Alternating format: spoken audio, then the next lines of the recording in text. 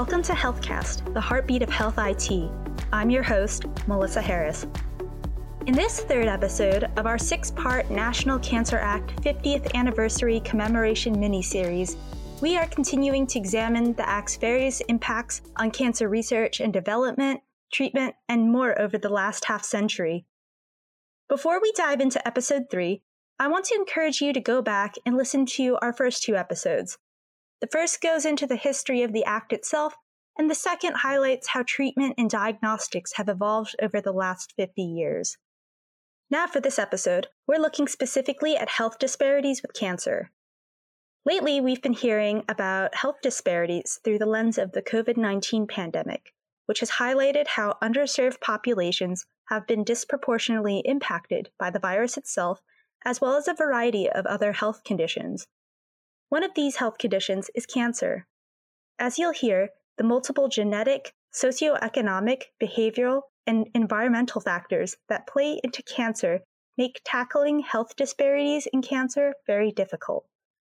So let's start with where cancer research was when the National Cancer Act was passed in 1971.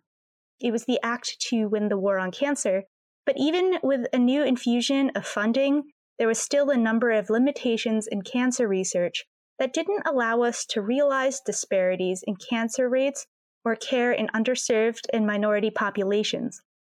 Let's hear it from Dr. Warda McCaskill-Stephens, the chief of the Community Oncology and Prevention Trials Research Group at the National Cancer Institute. Although the oncology groups were known in the beginning as the cooperative groups, which were the organizations that were going to conduct the clinical research, were existing at the time, but were forming. But they were really restricted to the expertise of the medical oncologists. So there were very few trials and there were very few participating organizations. And specifically, there were very few academic centers. So I think one of the first things that we noted from looking back in history is that there was limited access to the clinical research that was developing at that time. Not only was research limited, but care was quite segregated as well. Many racial ethnic groups received, and even now still receive, care at safety net hospitals, or in areas where specialists were limited. In some places in the country, many people still relied on house calls with their doctors too, so access and the infrastructure around equitable medical care was still very limited. The access to the developing tools were limited. So I think the second important point is where minorities and other underserved populations were getting their care was a significant disparity in terms of having access to what was actually happening at the time. On top of all of this, the report on the Tuskegee syphilis study emerged in 1972. This study aimed to observe the natural progression of syphilis when there was no known treatment at the time. The study recruited 600 African American men in Alabama, 399 of which had latent syphilis, falsely promising free medical care for their participation. The researchers provided no effective care as the participants died or suffered severe complications from syphilis. So in addition to racial and ethnic minorities not having access to some of the major academic institutions, these data about Tuskegee and the experiment were evolving at that time. So we're also beginning to see mistrust in anything having to do with government research. So I think those were very, very important points that really have contributed to disparities that were created then and some of which exist today. There were also a number of movements happening around this time that were heightening awareness and demand for action around disparities, which highlighted the need to address health disparities across all of medicine, not just cancer. The civil rights and gender rights movements were occurring, bringing to light the variety of inequities that people of color and women encountered. As these movements pushed forward, NCI also launched its surveillance, epidemiology, and end result registries, also known as SEER registries, in 1973 to collect data on cancer. It was through these registries that NCI began seeing evidence of disparities in health outcomes and survival across racial lines. But it was between the registries and studies that began looking at differences between Black and white began to show significant disparities in terms of outcome and survival. So that's how I think it really began to move. And of course, since that time, as the complexity of the country has changed, many other racial and ethnic groups and underserved populations have come into play. Over time, NCI began documenting notable metrics in cancer health disparities. These include higher incidence of aggressive forms of breast cancer among African American women, significantly higher rates of prostate cancer occurrence and death among African American men, and higher rates of cervical cancer incidence and death among Hispanic and African American women. And even with these noted examples, Dr. McCaskill-Stephens said cancer mortality for African Americans is overall higher across the spectrum, with the exception of melanoma. There are certainly many factors to this.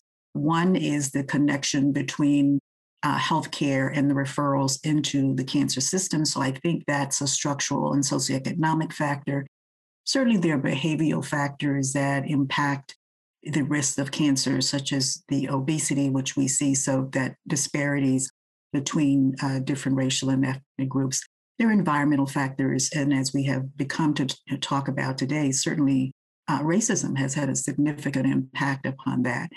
There, as I mentioned, importantly, there are tumors that we know, 15 of them that are associated with obesity, and we know that not eating healthy foods and having access to healthy food, which may be associated with certainly obesity because you're eating foods that are high in those nutrients that lead toward obesity.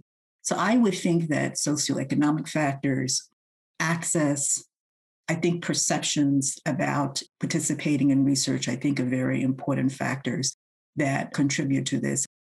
As the data became more robust and evidence of gaps in cancer research came to light, NCI began setting up programs, offices, and initiatives to address health disparities. One of these efforts was in the founding of the Center to Reduce Cancer Health Disparities in 2001. Dr. Sonia Springfield, the director of the center, notes how it's trying to overcome challenges in cancer health disparities. Here at the Center to Reduce Cancer Health Disparities, for example, we focus on research, training, and community. We have research programs in basic cancer health disparities research. We have translational cancer health disparities programs. And we have this long-standing program, which is called the Comprehensive Partnerships to Address Cancer Health Equity. These programs are located at minority-serving institutions and our NCI-designated cancer centers. These are partnerships that address research, education, training, and actually focuses cancer health disparities research at our NCI-designated cancer centers. The center also has a wonderful and robust training program. It's called the CURE, the Continuing Umbrella of Research Experiences. This is a holistic program that provides support from individuals from middle school all the way to their first academic, from individuals from diverse populations as described, right? And so this program is really huge. It's holistic. It's a pipeline program. It's setting the stage for changing the demographics of the cancer workforce. We also have an intramural CURE program where we're trying to change the demographics of the diversity of researchers in our intramural cancer laboratories. One of the center's big goals is to understand the needs of the communities they work with, too. Dr. Springfield mentioned that there has been a history of neglect in addressing underserved communities' needs, and the center has been working to increase health research, education, and awareness in underserved communities to build access and trust. That trust element is a big component to overcoming mistrust and fear in minority populations who are hesitant to engage with the U.S. healthcare system. The first thing that we need to conquer is fear. Fear is the greatest cancer in our communities of color. And we must first address that fear with these community-based participatory research programs that will better educate, provide more outreach, provide more awareness and education to our community about the importance of participating in clinical trials and not be fearful of them. See, the problem is the fear in the community. So we have to overcome that first. So understanding and overcoming the barriers in the community with education and outreach and understanding of what a clinical trial is absolutely important. We have to remove these barriers to early detection and screening. We have to really do a better job of understanding the biology of some of the cancers experienced by these populations in jeopardy. Building trust also means building representation in research and physician communities. Dr. Springfield added that when people see doctors and scientists who look like them, it's easier to overcome fear in approaching care. Trust in our community has to begin with them seeing themselves in these positions. They have to see that the physicians are like them. The physicians are from their community. The physicians understand the problems that they are confronted with.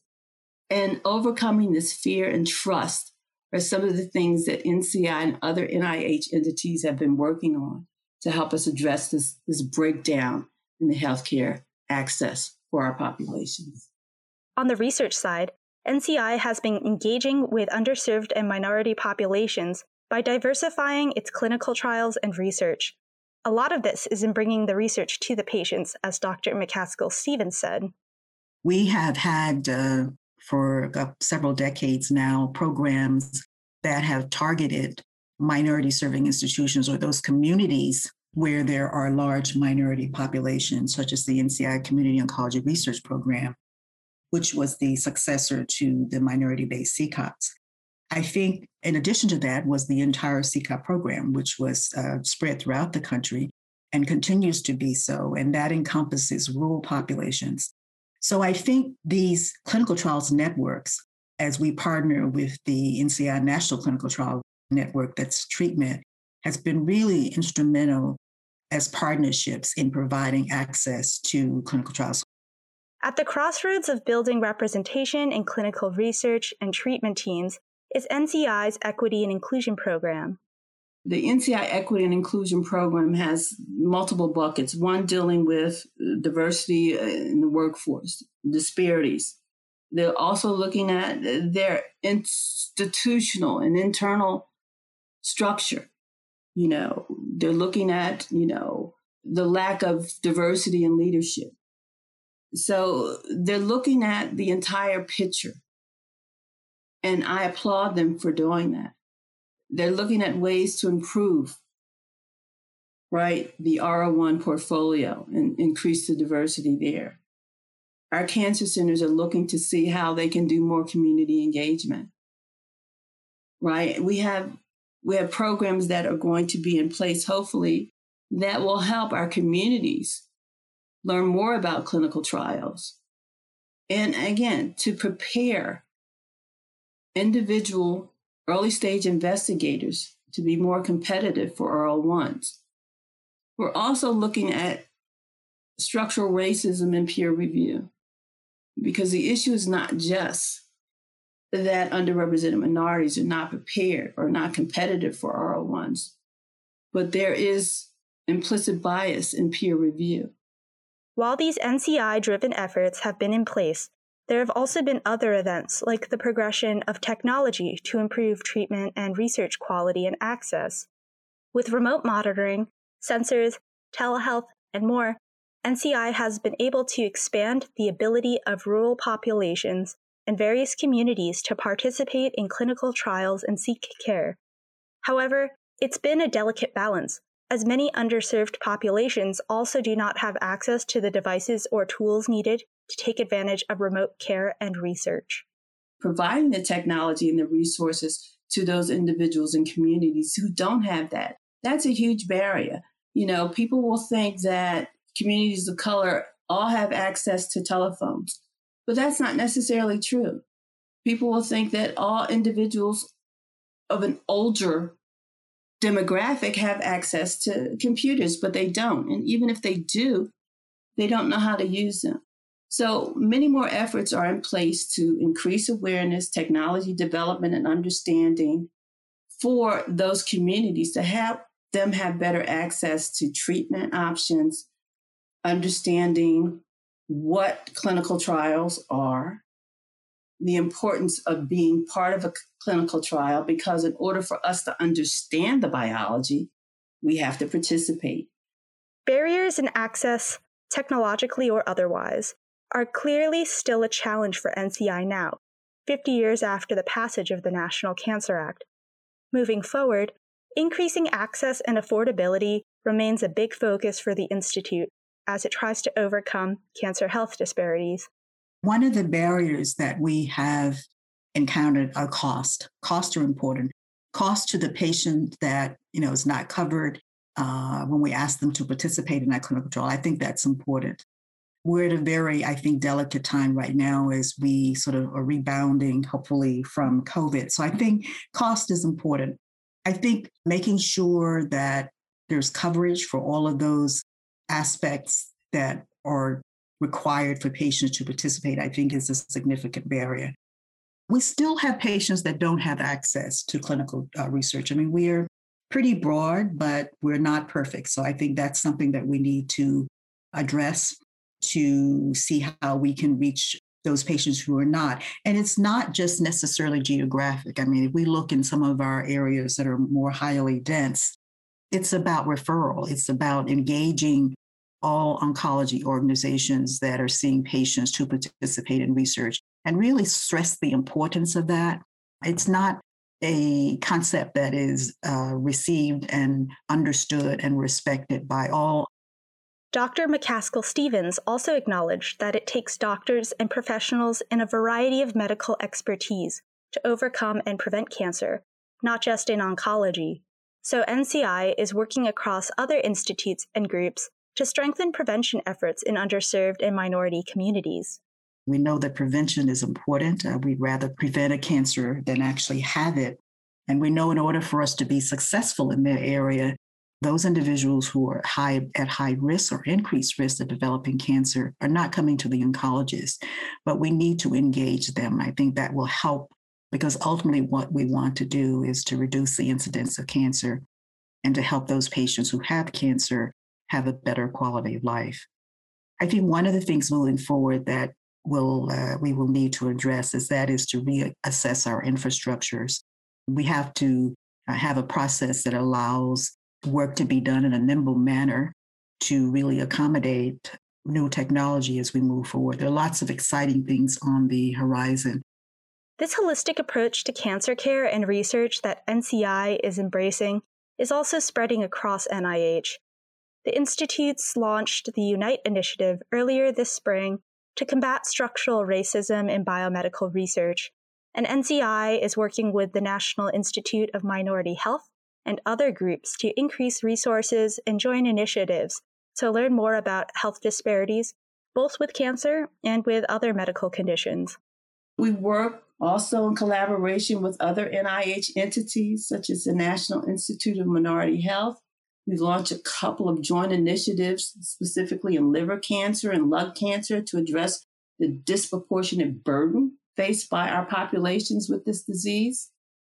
And we've partnered also with professional societies. One of our biggest partners has been the American Association of Cancer Research.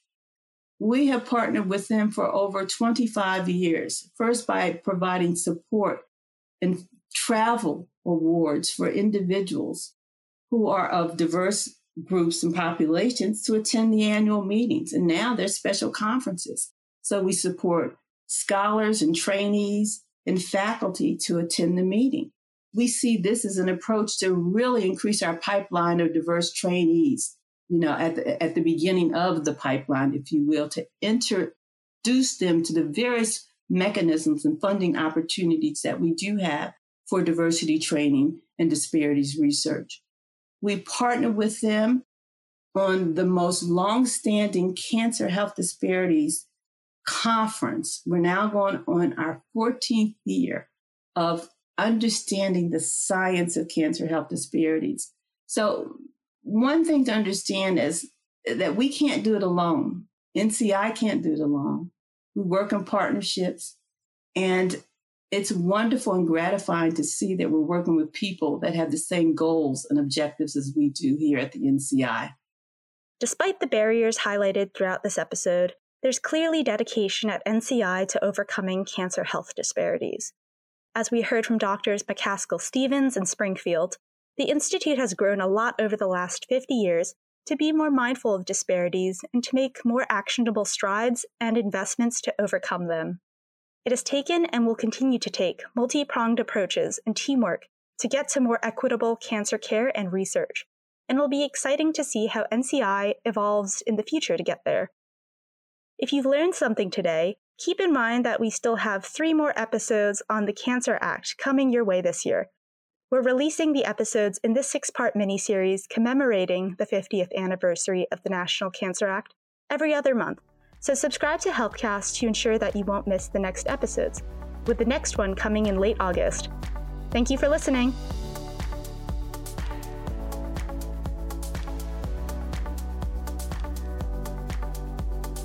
HealthCast is a production of Government CIO Media and Research. For more podcasts, head to governmentciomedia.com/podcasts. HealthCast is produced by Amy Kluber, hosted by Melissa Harris and Adam Patterson. If you liked what you heard, let us know by leaving a review in iTunes or wherever you listen to podcasts. Thanks for listening.